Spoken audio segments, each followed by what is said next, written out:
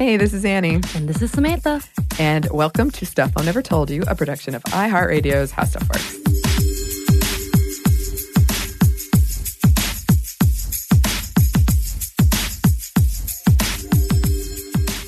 All right, listeners. I know we promised we were going to do like a bunch of lighthearted topics as a break. Right. And we've just completely failed or backed out on that promise. Not backing out. We're just postponing it. Because we are going to do a little more lighthearted. But unfortunately, things keep coming up and you just can't ignore them. Feels like the world is falling apart right now. It does feel that way. The other day when I was researching this topic and the incels one, so one of my coworkers came up and he was like going to tell me some silly joke. And he took one look at my face and said, "Are you okay?" Right.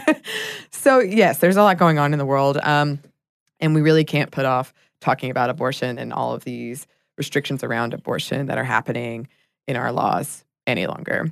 So trigger warnings for this before we get into it. Some sexual assault, rape, incest, and, of course, abortion. Yeah. Miscarriage. So you've probably heard about some of these. It's not in the news at all. Oh, yeah. Or in everyday conversations or Facebook or any of the social medias. Not at all. Right. And we know this is an emotional issue for a lot of people. And we're trying really to focus on the laws here. Right. And just a reminder, yes, abortion is a hard topic. And the reason we're having this conversation is because there's so many misconceptions still floating about that we want to make sure that while having this conversation, we can lay to rest some of the misconceptions that continues to happen and continue to be spread, unfortunately. Yes, and in a future episode, possibly right after this one, but recording schedules are fun, we'll be talking about crisis pregnancy centers as well. So another thing worth mentioning is that a lot of this is in flux as we record it. Things are happening very rapidly, which never happens in our legal system. How interesting it does for this. But right. Yeah, so if you listen to this and something is incorrect or has changed, just know as we record this, it's been about a week since Alabama passed their law, which we'll get into in a second. And we aren't going to go too much into the history. There are some past episodes of this very show for that. But just a friendly reminder that Republicans, which is the party of less government, on paper, that's what they say, recognize that this was an emotional issue that they could use to attract evangelicals, the moral majority, in the 80s. In 1972, 68% of surveyed Republicans believed it was a private matter between women and their doctors.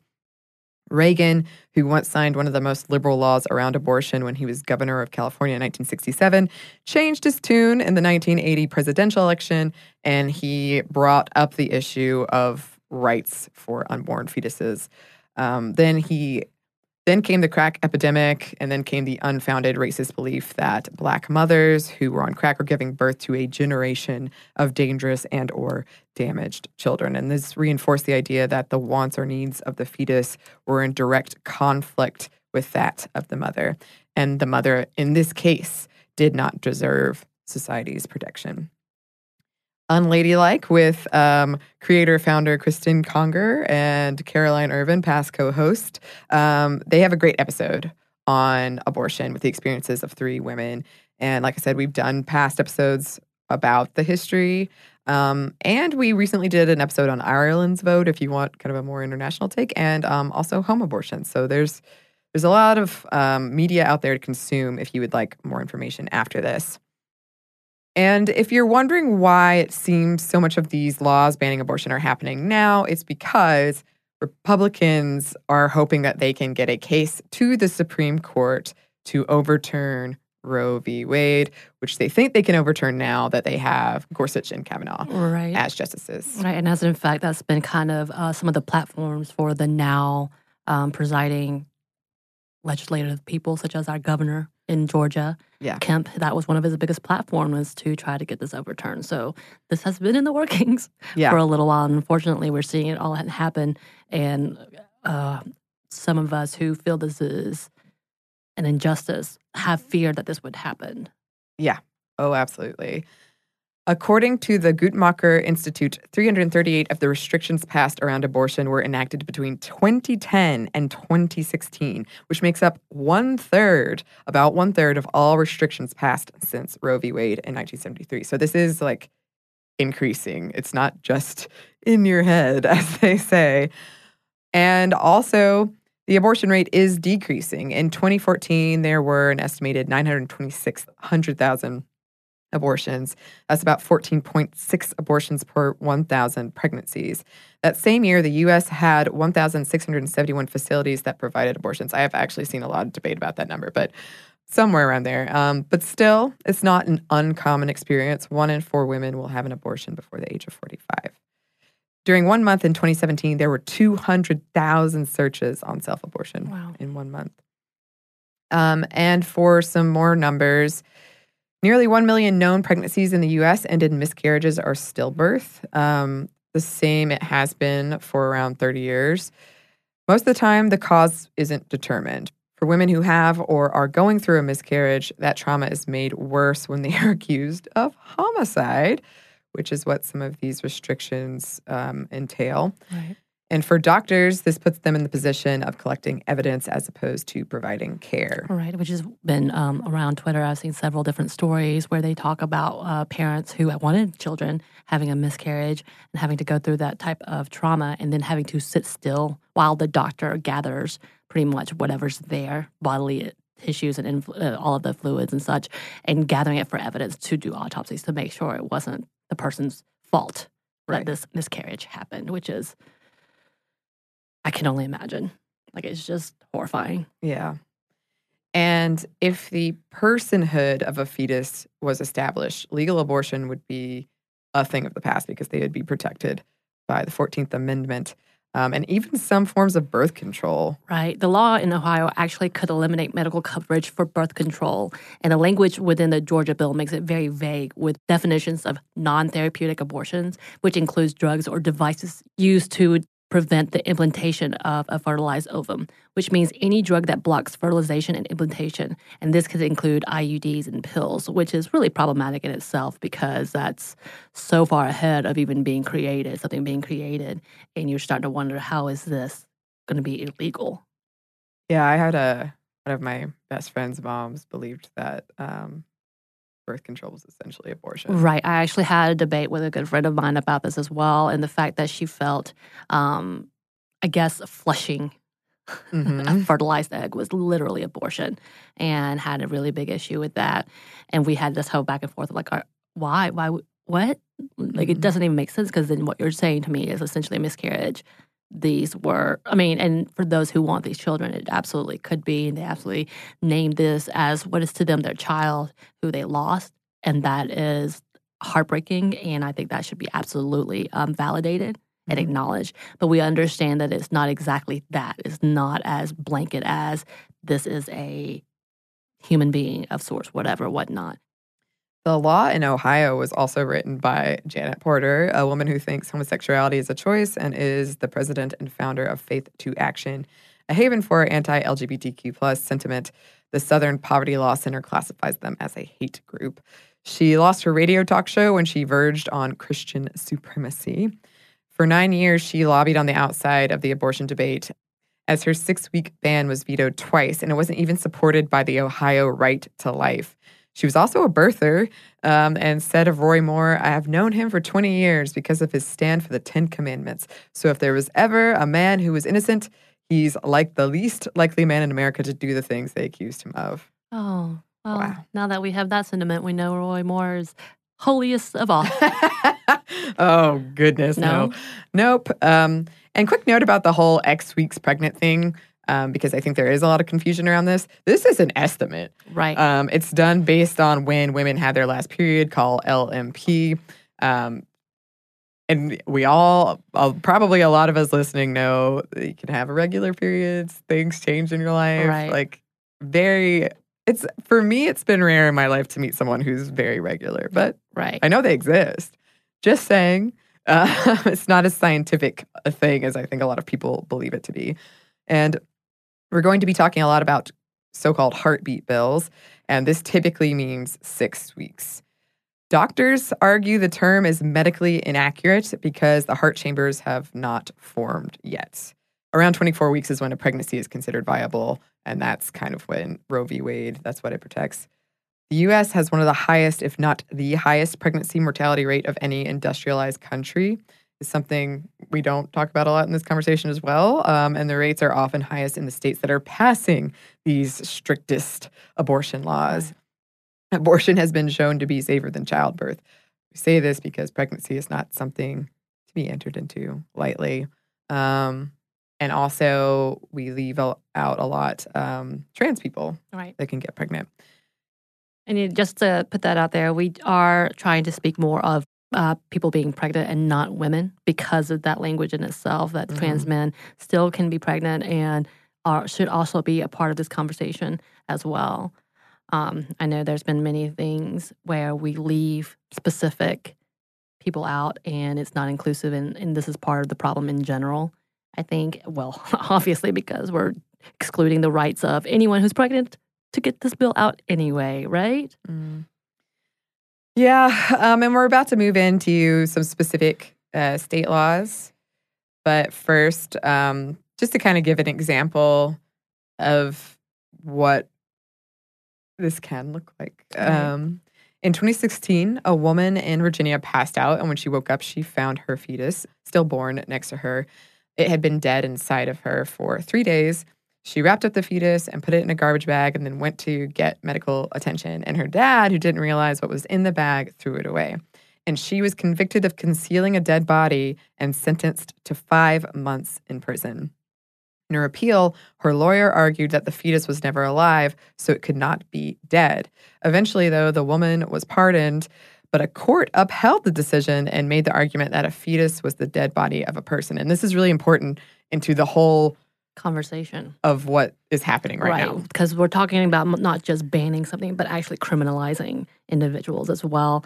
And that is really, really problematic and dangerous for the onset of people who are going to be prosecuted, or how they could be prosecuted, or again, maybe what race may be more likely to be prosecuted, because that is a conversation that has to happen. Yes. But it's also important because essentially what opponents of abortion are trying to do is establish the personhood of a fetus. So one of the proposals of the 2017 tax bill put forth by Congress had a provision about fetus personhood. And then here's some quick overview stats, and then we'll get into some specifics. 11 states restrict coverage of abortions by private insurance. 33 states and Washington, D.C. have rules prohibiting state funding for abortions except when federal money is available, and only then for cases of life endangerment or rape and incest. 45 states allow individual healthcare providers to refuse to participate in an abortion. Okay, so let's look at some state laws, starting with Iowa. So this one was permanently blocked, but it's worth mentioning. It was a heartbeat bill that was quickly struck down. Republican Senator Rick Bertrand said of it, "We created an opportunity to take a run at Roe v. Wade 100%. That state has many other restrictions around abortions, like requiring ultrasounds even against a patient's will, requiring that the parents of a minor are notified, and requiring the governor sign off on all Medicaid-approved abortions, even in the case of rape, incest, fetal anomaly, or life endangerment." Then there's North Dakota. This one was also permanently blocked. North Dakota passed a, quote, fetal heartbeat law in 2013, the strictest in the country at the time, but it was blocked from taking effect. Then last year in Mississippi, that state passed a law prohibiting abortion after 15 weeks of pregnancy. It was challenged and struck down soon after. But it didn't end there. In March, the governor signed a heartbeat bill, and this is set to go into effect as recording this July 2019. The Center for Reproductive Rights has requested a judge to block it before it goes into effect. Then there's Kentucky. This one is temporarily blocked. Kentucky Senator and Republican Paul Rand introduced the Life at Conception Act. This act sought to ban all abortions and protect and give fetuses full protection under the 14th Amendment, quote, at the moment of fertilization. Kentucky also passed a law in 2017 that required doctors show an ultrasound to women seeking an abortion and describe it in detail and play the fetal heartbeat, even against the patient's wishes. It was later struck down by a federal court. In 2018, Kentucky passed House Bill 454 in an attempt to put an end to common second trimester procedures, dilation and evacuation pregnancy, D&E, aka partial birth. It made performing these a Class D felony, but the patient was protected. A federal judge struck it down, saying it would be a substantial obstacle in the way of getting an abortion, and Kentucky's governor appealed. Of the 11% of abortions that take place during the third trimester, the D&E accounts for 95% of them. The American Congress of Obstetricians and Gynecologists have labeled it as evidence-based and medically preferred. And then there's Senate Bill 9, the heartbeat bill. And this is a ban on abortions as soon as a heartbeat can be detected. It was blocked, and House Bill 148, trigger bill that will ban all abortions in the state if Roe v. Wade is overturned. Senate Bill 5, signed in 2017, that one bans abortion after the 19th week of pregnancy. Abortion by law is not covered under insurance for public employees. So there's a lot happening in Kentucky. Right. There's a lot of attempts and things being passed. Yeah, it's been a back and forth the entirety of our lives. I mean, honestly, and since the beginning of Roe versus Wade, it's been a constant struggle, and it continues to be a constant struggle. We had thought we made progress 5 years ago. Yeah. Oh. And then Ohio, which we kind of touched on a little bit. Right. This one goes into effect July 2019. In 2011, Ohio tried to pass the first fetal heartbeat bill and have now passed it. And one of the pushes for this bill was to be sued by anti-abortionist groups in order to repeal Roe versus Wade, which has been kind of the theme throughout. Yes. Then that brings us to our state of Georgia. Does not go into effect until January 2020. Always like to put that out there so it doesn't deter people who can go get abortions if you need them. A couple of weeks ago, Governor Brian Kemp signed Georgia's HB 481, also called the Living Fairness and Equality Act, LIFE, which is a heartbeat bill, outlawing abortion at 6 weeks, even in the case of rape and incest. It's the sixth state to pass the 6-week law, following North Dakota, Kentucky, Ohio, Iowa, Mississippi. On top of that, it widens the definition of natural persons to include unborn child. It allows for potential criminal prosecution for both doctor and patient. The ACLU and the Center for Reproductive Rights have both stated their plans to challenge it in court. And then, not even a week later, right. Alabama, late 2018, Alabama voters passed an initiative that read, quote, "Nothing in this Constitution secures or protects a right to abortion or requires the funding of an abortion." And that policy has to, quote, "recognize and support the sanctity of unborn life and the rights of unborn children." It makes no exceptions for incest and rape, and makes it a felony for doctors up to 99 years of jail time to perform them unless life endangerment is at play. And as we talked about at length in our trauma series, sexual assault takes away someone's control over their own body, and healing is about giving them back that control. Forcing someone who has been raped to carry a forced pregnancy to term removes that control and compounds the trauma. A provision along the same lines in Tennessee was upheld in federal appeals court. And honestly, I was going to throw in there, this can cause trauma for rape victims who do have children. Because we saw one, I think, the 11-year-old who had to share custody with her rapist for that child, which is another back and forth that we need to have a conversation about. Who gives control of what? Mm-hmm. And not only did we allow someone to take control of this youth who had gone through this traumatic event, but now we have the perpetrator controlling her even more because of this entity that's between them.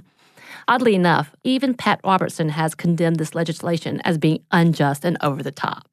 So you have a lot of people who are all about pro-life choices, as in the political stances, who are like, this may have gone a little too far. Yeah, well, that's the thing is it's politics. It's disingenuous. They just want to get it to the Supreme Court. Right. And I think you must have the one most extreme in order to get as much as you can. Yeah. So if you're negotiating for a tactic, go the other extreme so you can get the more. Right.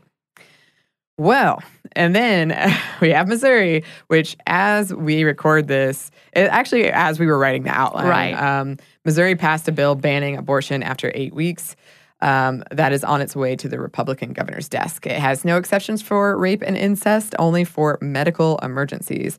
It's expected the governor will sign it since he tweeted, "Thanks to the leaders in the House and Senate, we are one vote away from passing one of the strongest #pro-life bills in the country, standing for life, protecting women's health, and advocating for the unborn." Which, by the way, protecting women's health. I'm not really sure how it does that, as well as no one's covering these costs. That's the other part, but whatever. And I'm guessing most of y'all already know the comment made by Representative Barry Hovis and his about the whole consensual rape, Yeah. which was a fun conversation. And then the so-called apology saying he misspoke. But with our previous episode with Justin Boardman and DA Samantha, we know this is a common mindset which causes for many people to not trust victims and here not trust people who could possibly be pregnant. We have another conversation about not believing victims. And you have this whole consensual rape. What the hell is that? It can't be rape if it's consensual, Right. which he did say that. And he said he misspoke or in there somehow. And I'm like, there didn't need to be an or in any of this. And once again, justifying the whole thing as being, this is not stranger rapes. And so therefore, is it really rape? Right. And one more time, yes. Yes, it is. If a person said no, that's rape. Yeah. Just because they're on a date doesn't mean that they have to have sex with somebody. Just because you pay for a fancy dinner, you don't owe them sex. No. All right, I'm done. Man. Oof. So this Missouri law, doctors caught violating it could be sentenced to 5 to 15 years in prison and have their license revoked. Right. And as you saw with Georgia and Alabama and many other places, doctors will be prosecuted, can be prosecuted for assisting. And places like Georgia, if you go outside of the state, that's still you still can be charged. Yeah. If you're a citizen of Georgia, I guess, and a resident of Georgia, and you go to another state that allows for abortion, you can be prosecuted for those same charges as if you were in the state. Yeah, and I saw a lot of comparisons to imagine or think about how many states where it's legal to gamble, and you go to that state to gamble, and they don't come back to your home state expecting to be arrested. Right. Anyway, we have some more for you listeners, but first we're going to stop for a quick break for a word from our sponsor.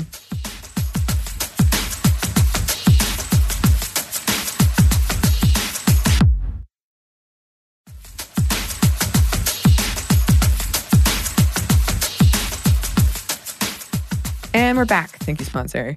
One thing before we go into some of this, some more state facts.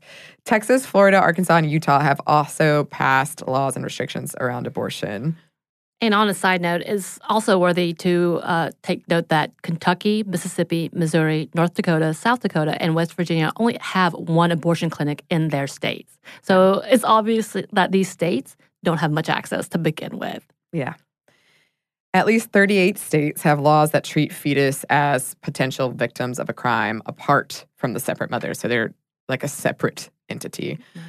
Crimes pregnant women can be charged with, and this is from the New York Times, it's a very helpful article: fetal assault, depraved heart murder, second-degree murder, manslaughter, feticide, child abuse, delivery of controlled substance, chemical endangerment of a fetus, reckless injury to a child, concealing a birth or death, abuse of a corpse, neglect of a minor, attempted procurement of a miscarriage, and reckless homicide. And that abusive corpse charge, by the way, was a law originally put on the books to prevent necrophilia or the destruction of a body, or at least provide means to punish those acts. But it is now used by prosecutors to punish women for having a miscarriage. There are rare cases of pregnant women being charged with a crime after falling down the stairs, being in a car accident, eating poppy seed bagels, or taking drugs prescribed by their doctors. And there are laws that require stillborns get a birth certificate and that deny women say and end-of-life decisions. Laws like this and the ones being enacted now that give more rights to a fetus while at the same time stripping rights from women, like the right to consent to surgery or to hold your baby after it's born or receive treatment for a medical condition. As far as end-of-life decisions, 31 states have laws that do that on the books. 12 of those disallow doctors from following a woman's wishes when it comes to removing life support, even in the early stages of pregnancy. In 19 other states, even given a living will, women can't make decisions around their own end of life if a viable fetus is in the mix. Some have language specifying even in cases of extreme pain. And I really wonder how this is going to affect when it comes to the idea of domestic violence and or control with a partnership. Because I know there has been a big debate about who has the right over a fetus, and then if the father can have more say than a woman and all of that. And this could be a big contingent of power that not necessarily is about the child or the fetus. It's more so about control over that woman. And this is a really dangerous precedent that could happen, whether it's a woman's choice or not, and binding them into a hard situation again. And remember, many times in domestic violence situations and or child abuse situations, if the wife or the woman or the partner, rather, is a victim and doesn't do anything to say prevent harm from a child, prevent harm from a child, they can be also prosecuted for neglect or endangerment. And I know at least several of these cases that I've seen or worked with, the partner who is the victim is a victim. And it's disregarded oftentimes more than anything else. And so you have to think about how hard is this going to be even in future responses for DV types of situations. Mm-hmm. Yeah, there's a lot of stuff I think that gets left out in this whole conversation. Right. There's a lot of other things going on. Some activists think that both Roe versus Wade and Planned Parenthood versus Casey have legal loopholes in them protecting the legal right to an abortion, but also the interest the state has in protecting a fetus's potential life. But most of these laws that put the life of the fetus at the pain and risk of life of the woman don't protect the fetus or the pregnant party. Like, they don't succeed in either. Right.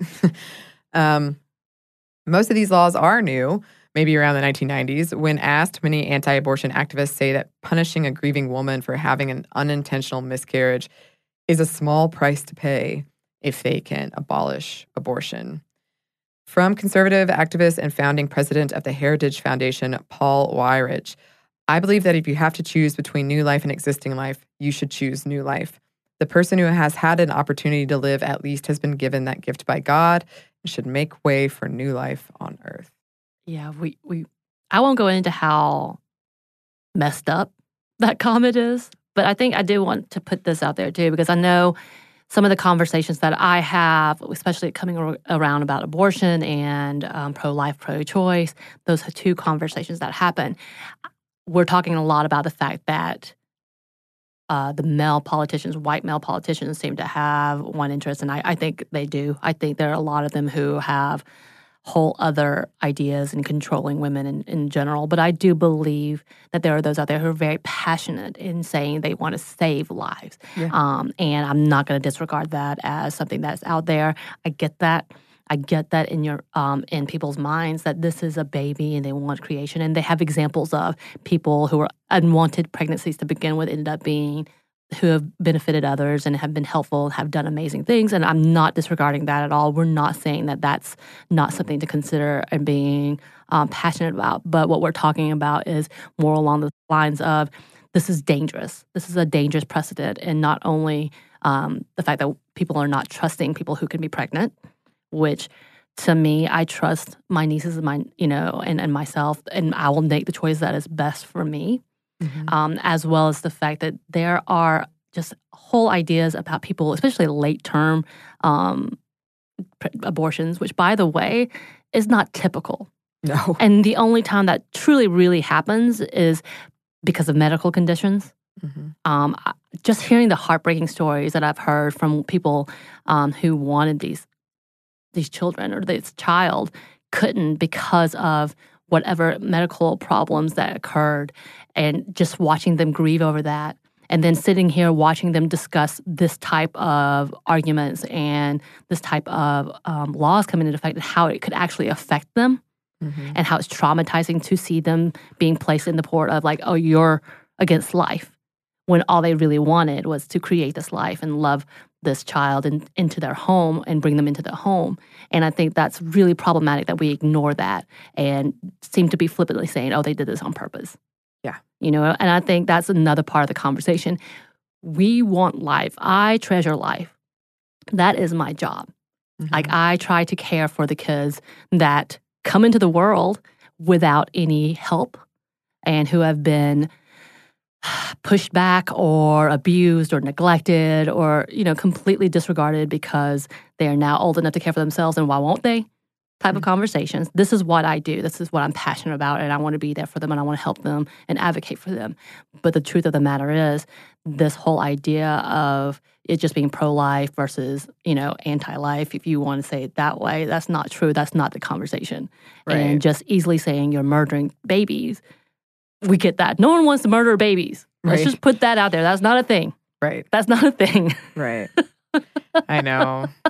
But at the same time, this is the bigger issue. This is the bigger point. Who are we criminalizing? Why are we criminalizing them? How does this affect individual women to being healthy and honest and upfront about what they need, how to get the care that they need? Like, again, I know this is all like kind of a rant right now, but I don't want it to be said that it's just, oh yeah, we don't like babies. Yeah. This is not a, I don't know how else to say it. I know. That's not a thing. I know. And that's why a lot of people are trying to relabel it as pro-choice and anti-choice. Right. Yeah. And I mean, we didn't go into it too much because, like I said, there's so much content, and I'm sure a lot of you know it. But yeah, late term, a lot of the myths out there, they're myths. Right. And also, we've heard story after story, and we even did one specifically when we did the Ireland episode of women being taken to hospitals and like having extreme, long, difficult miscarriages because they weren't allowed to have an abortion, and the baby's dead. Right. And then in the case of the one in Ireland, she died as well. So this is dangerous. Right. This is absolutely dangerous, as well as the fact that, and to put it bluntly, and I'm so sorry for those who have gone through this, to have a stillborn still inside of you and trying to carry that to full term is already traumatic. Yeah. It's already traumatic to have to give birth to something that is no longer living, that you love automatically. Let's just go ahead and put that there. And these laws are problematic in itself because of things like that. Yeah. And one other thing that I find really upsetting, and I know a lot of people do, is that there aren't any support systems in place, right, oftentimes for raising these children. Right. And again, I say this as a person who works and worked with foster care systems.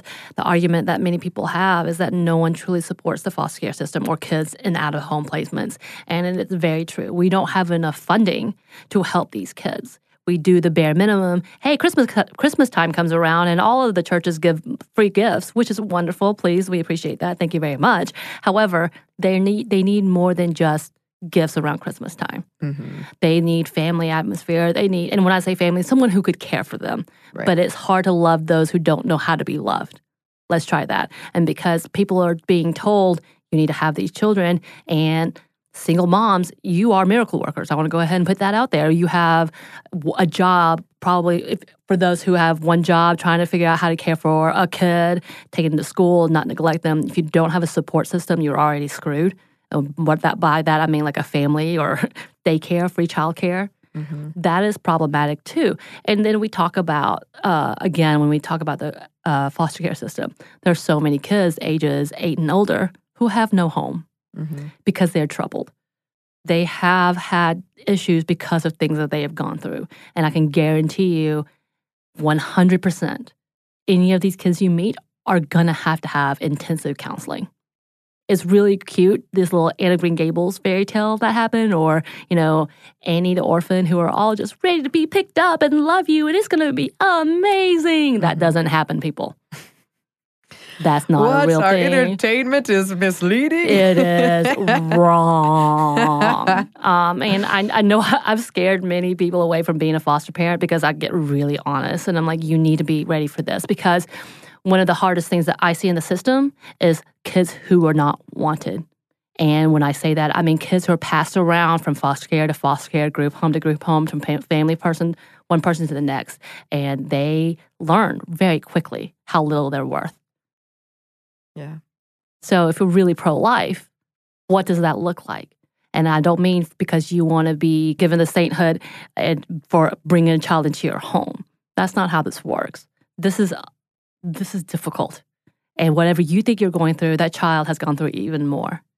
And that's the thing, is how do we help? How do we help a system that does not benefit people who are in bad situations, who are trying to make a life for that child? Mm-hmm. Whether it's a single parent trying to figure this out and trying to get the job that they want, trying to go back to school or try to keep their job and not being able to be afforded helping these kids. Or when you have a school system that is so punitive that at any types of trouble, they kick them out. So therefore, the kids have nowhere to go even after the fact. Mm-hmm. There's so many things wrong with this system, and I know I'm going off again. However, this is part of the problem here. Is like we want to talk about birthing children. Gotcha. Mm-hmm. That happened. Now what? Yeah. And we're talking about restricting food stamps and what they can get with food stamps. We're talking about doing drug screens for those people so they can't get food stamps. Or we're talking about WIC and cutting back on some of that health care. We're talking about the fact that we're taking away insurance mm-hmm. for people. How does that help those who live and those who are alive? Mm-hmm. What do we do? Why haven't we focused on that? Because we're placing more value on the people that have not been born. Oh, weird. Yeah. And another part of this argument that we won't go too much into, but it is very important, is the fact that like restrictions around getting birth control or insurance providing birth control. So the difficulty of preventing an unwanted pregnancy so that you will never have to get this abortion. Because we're even having to have a definition of what is abortion with birth control. Exactly. And then we talk about, there's already a conversation about making education abstinence only. Yeah. Once That's what again. my school was. Oh yeah, there's so many schools. I think mine just ignored it altogether. Except for health classes, and we had to sign a permission form. Did you really? I think that was it. Oh. As well as the fact that the administration, once again, is pulling back birth control as preventative medicine. Yeah. Oh, but ED medication is still free for all. Yeah. Fantastic. Yes. Erectile dysfunction is what I mean here, because I got corrected once about it probably meaning eating disorders.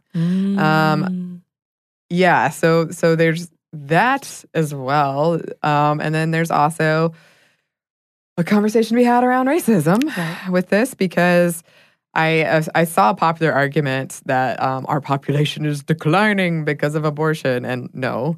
Just no. It's going down for a lot of reasons. Hardly anyone can afford to have kids. There's no maternity leave or affordable childcare.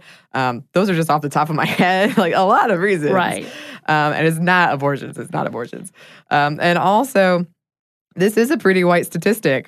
We care when white women aren't having kids, but inversely, we don't want women of color, people of color having kids. And by we, I mean people in this country using like the royal we, not us. Right. And there's a long, dark history of forcibly sterilizing women of color, eugenics, and abortions that we definitely need to come back and revisit. Right. And then a few years ago, we had that incident in which the judge forced that upon a Black woman, saying either you go ahead and get sterilized or you go to jail, as if that's a choice. Yeah. And that was given to a woman of color. And here's what I'm going to say. This is an outright attack on people of color. I'm going to put that as a statement. Let's be clear. The pre-Roe legalities targeted poorer women of color, including refugees and Black people, and is more likely to be charged and criminalized under the new laws and policies. And with that, it's already recorded the maternity morbidity rate is much higher for people of color, 3 times more likely than any other race, according to the CDC. Yeah. So I think when I say it's an attack because you see people who talk about welfare or any of that stuff, when we see all of the languages within the legal talks, it neglects women of color, Black people specifically, in all of their conversations, essentially. Yeah, and it's no coincidence that this is happening in states that have done their best to redistrict and restrict voting rights. Right, and there's been many comments involving Stacey Abrams and the current issues prevailing in our system with suppressing voters. And as we speak, there are now forms of voting that could very easily be corrupted. The new ways of new tallying systems and the computerized systems we're talking about is very dangerous about who and what is neglected. Yeah. So there is a lot at play in this conversation. And because it is emotional, I think a lot of times it just boils down to, I don't want abortion or I do want abortion. But you got to think about all of this other stuff that's connected to it. And we do have a little bit more for you listeners. But first, we have one more quick break for a word from our sponsor.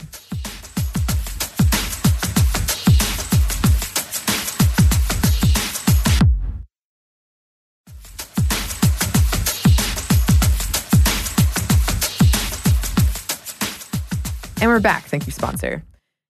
So we did want to have kind of in our concluding segment, maybe what you can do, options.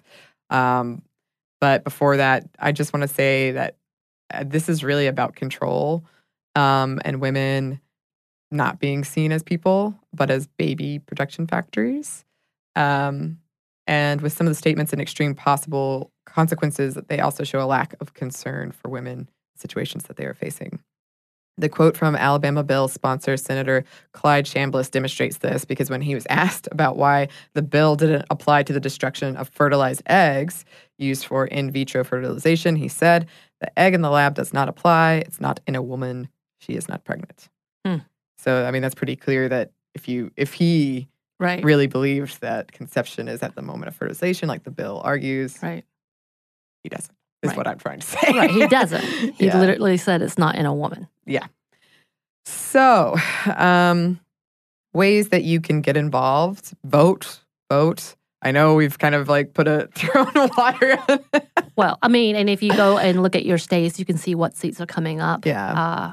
You can run. Yeah. I love that idea. If you have a passion, run. I think that is something that is important. And if you have the clean background check. Cleanish, we'll say. And also, if you don't want to run, you can support someone who you believe in. You can be involved in their campaign. You can help organize. You can donate. You can always donate. You can speak up. I know there was, it was trending on Twitter to share your experiences. And they were trying to get men to share their experiences as well. It sucks that the onus is always on marginalized folks to tell our stories so that people will treat us like human beings. But, yeah. A lot of states have specific organizations you can volunteer for or donate to as well. So I would check that out. Right. And as we spoke about earlier, there's still access to abortion care all over the country, and none of these laws have completely come into effect yet. So volunteer. There are many clinics who need people to be escorts. We already know it's scary enough to go forward and make significant decisions in regards to one's body, but to have hate and intimidation surround you, honestly, I can't even imagine that trauma. Having an ally and support in just everyday life, I know it's something that is benefited and was wanted and is asked for. And that's one way that you could actually be there in the fight is to be a hand, to be a literal shield for them as they walk to do something that may be already incredibly difficult and a huge life decision for them. And if not, it may be just something that they can have someone to talk to and just be there with them. Because not everyone has that support system. Right. I know I say it all the time, but sex education. It's clear that a lot of the dudes making these laws have no idea how the female body works. Example after example of them trying to explain They still don't things. understand some of the female body parts. So yeah, like that explanation of the ectopic pregnancy. Oh my God. It's maybe too late for them. But we should get them all in a room and just be like, tell clearly me what's wrong with you. Yes. And just also, in Georgia, there's a mass discussion in the entertainment industry and how they should proceed. Obviously, Georgia has become a big hub for a lot of the entertainment production companies to come through and film here. And a few of our production companies have already pulled out. And I know several actors have already stated they would not be a part of any film or project that filmed in the states that have these new legislations.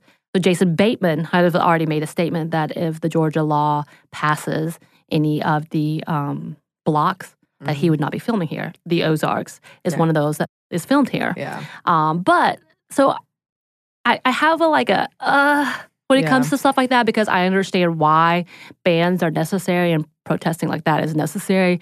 But for those who live in this community, like you and myself, we need allies. So when people just abruptly leave, we lose allies. We lose any kind of stance that we really have, and we start backtracking. And I would say in the last few elections, I've gotten a little more hopeful because I feel like we're progressing in a big way.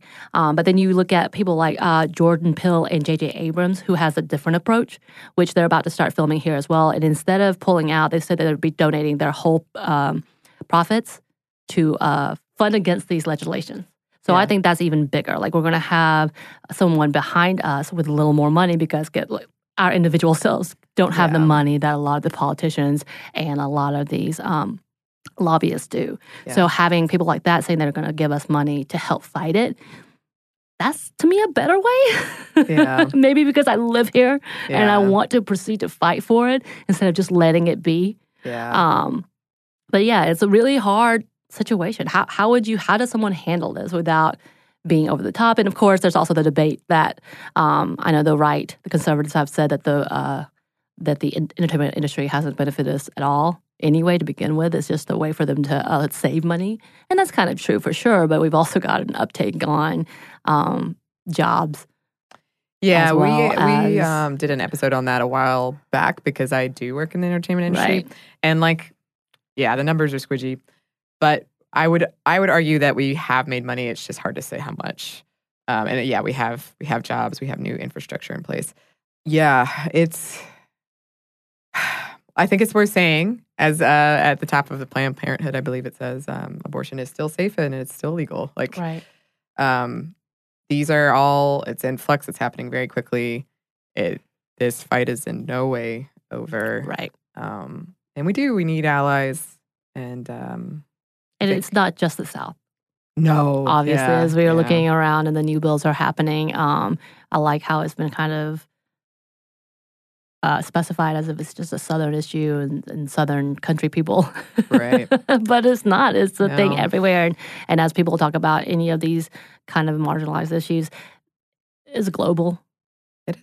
And we're now highlighting it more and more because of the newest administration. Mm-hmm. However, that it should be seen, this is everyone's fight. It's not just one state's fight. Yeah. And this about brings us to the end of this episode. I know that people have very strong feelings about it. So I hope that we can continue the conversation and get some of the, there's so many things to tackle here, but I think that this community, the people who listen to this show, I'm always so inspired by them, by hearing from them. So we would love to hear from you. What are you doing in your state or in your country? Because we have international listeners. I know this has been very United States specific. But if you would like to email us, you can at our new email, stuffmediamomstuff@iheartmedia.com. All email you send to the old one will still get there eventually. You can also contact us on social media. We are on Instagram at Stuff Mom Never Told You and on Twitter at Mom Stuff Podcast. Thanks as always to our super producer, Andrew Howard. Yeah, yes. Andrew. And thanks to you for listening. Stuff Mom Never Told You is a production of iHeartRadio's How Stuff Works. For more podcasts from iHeartRadio, visit the iHeartRadio app, Apple Podcasts, or wherever you listen to your favorite shows.